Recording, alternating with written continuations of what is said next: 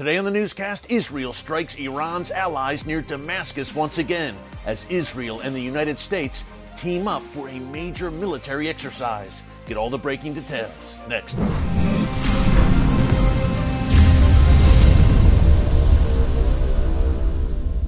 Hey folks, Eric Stakelbeck here. Welcome to the Watchman Newscast. The situation in and around Damascus is heating up.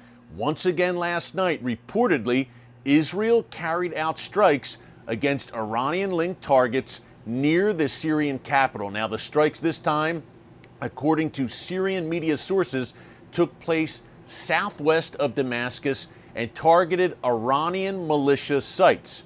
Now, of course, this comes on the heels of a major strike over the weekend, a rare daytime strike that we reported on here on the newscast on Monday. You can check it out in our archives. That daytime strike on Saturday last weekend where Israel struck Hezbollah targets once again near Damascus. So the situation really heating up around the Syrian capital. And last night, these strikes reportedly, according again to Syrian media sources, were not airstrikes. We've seen so many strikes carried out by Israeli fighter jets, of course, and helicopters over the past few years, hundreds of them against Iranian-linked military targets and terror targets inside Syria. This time, according to Syrian media sources, these were surface-to-surface missiles launched from northern Israel near Damascus against these Iranian-linked targets. Why is that happening? We'll tell you in a second. Before I do, I just want to encourage you to subscribe to the Watchman Newscast right here on YouTube and click the notification bell so you get alerts every time a new video is posted.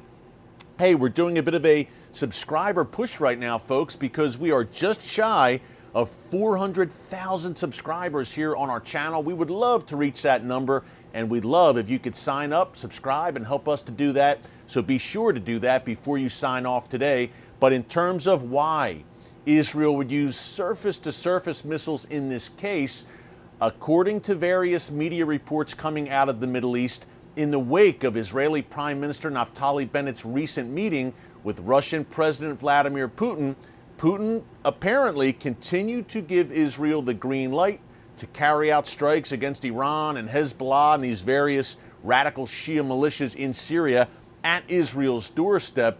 But at the same time, Russia made it known to Naftali Bennett that these Israeli airstrikes with Israeli fighter jets repeatedly evading Syrian air defense systems that were supplied to the Syrian military by Russia were a bit of an embarrassment for Russia, especially because Russian forces are in Syria right now. So perhaps we'll see less Israeli fighter jets carrying out these missions against Iranian targets in Syria and more of the surface-to-surface missiles that we reportedly saw last night. The plot thickens, and of course, major prophetic significance anytime something happens in or around Damascus. I'm thinking of Isaiah 17, which we have discussed many times here on the newscast. In the meantime, speaking of Israeli forces, Israeli and U.S. forces just began a 2-week major military exercise, a major amphibious drill. Now, a U.S. helicopter carrier just docked at the port of Eilat. That's Israel's southernmost port in the Red Sea. And according to the Times of Israel, the troops, this is U.S. and Israeli special forces working together, they will take part in a multi-branch exercise for 2 weeks in which they will train with counter-terror forces, commando forces, and expose attack forces, simulating warfare techniques in open areas and urban environments. And the U.S. says that some 500 U.S. soldiers will take part in this major drill, again, right now going on around Eilat. And since they are in Eilat right now for this Joint Special Forces drill, I thought it would be good to take you to Eilat, where I spent time a little while back with the Israel Defense Forces to see what they do at this very strategic and crucial waterway at the southernmost point of Israel. Take a look.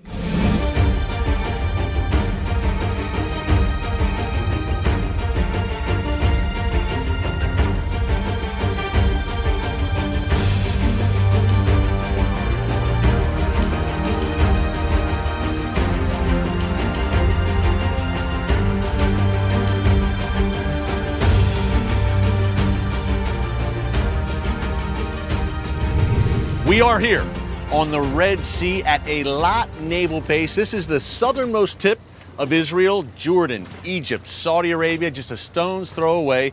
And we're here with the perfect man to talk about it all. Captain Gorin, thank you so much for joining us today on the Watchman Show. Hey, such a pivotal place here in Eilat at the Naval Base. You play a strong role here.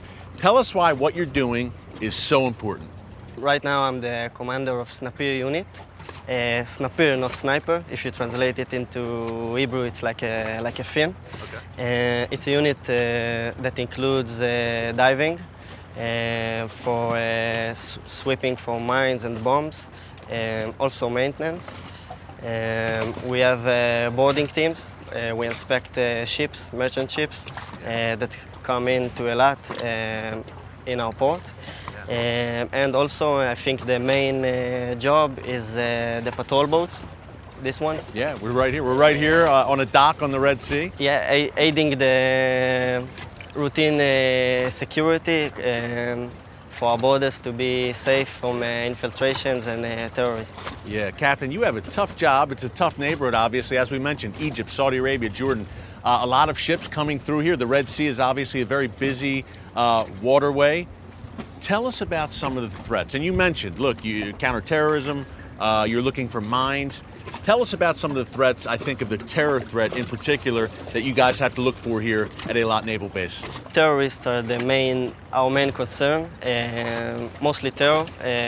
We are less concerned about wars with other countries, as we have state actors. Yeah, we have peace agreement with Jordan, with Egypt, but we do have Sinai, which is in Egypt, and we know that is a place where a lot of terrorist cells. I think of ISIS right there.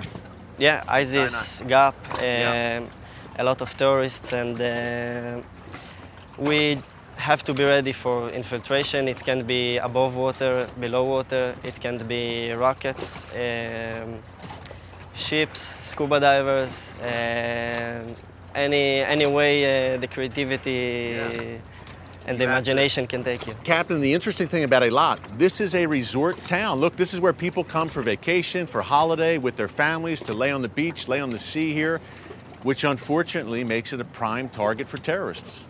Yes, it is. We want to make our job as quiet as we can without interfering to civilians.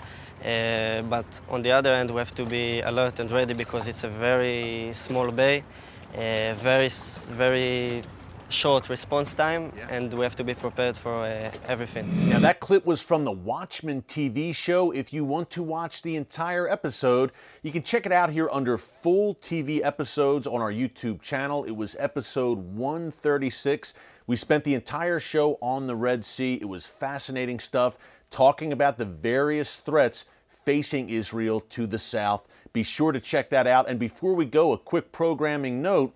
Tomorrow, November 4th, we will be having a Watchman live stream event right here on the YouTube channel between 4 p.m. and 5 p.m. Eastern Time. So be sure to join us live and bring your questions for our Q&A session. Can't wait for that tomorrow. Until then, thanks so much for joining us here today on the Watchman Newscast. God bless you. And remember, never hold your peace.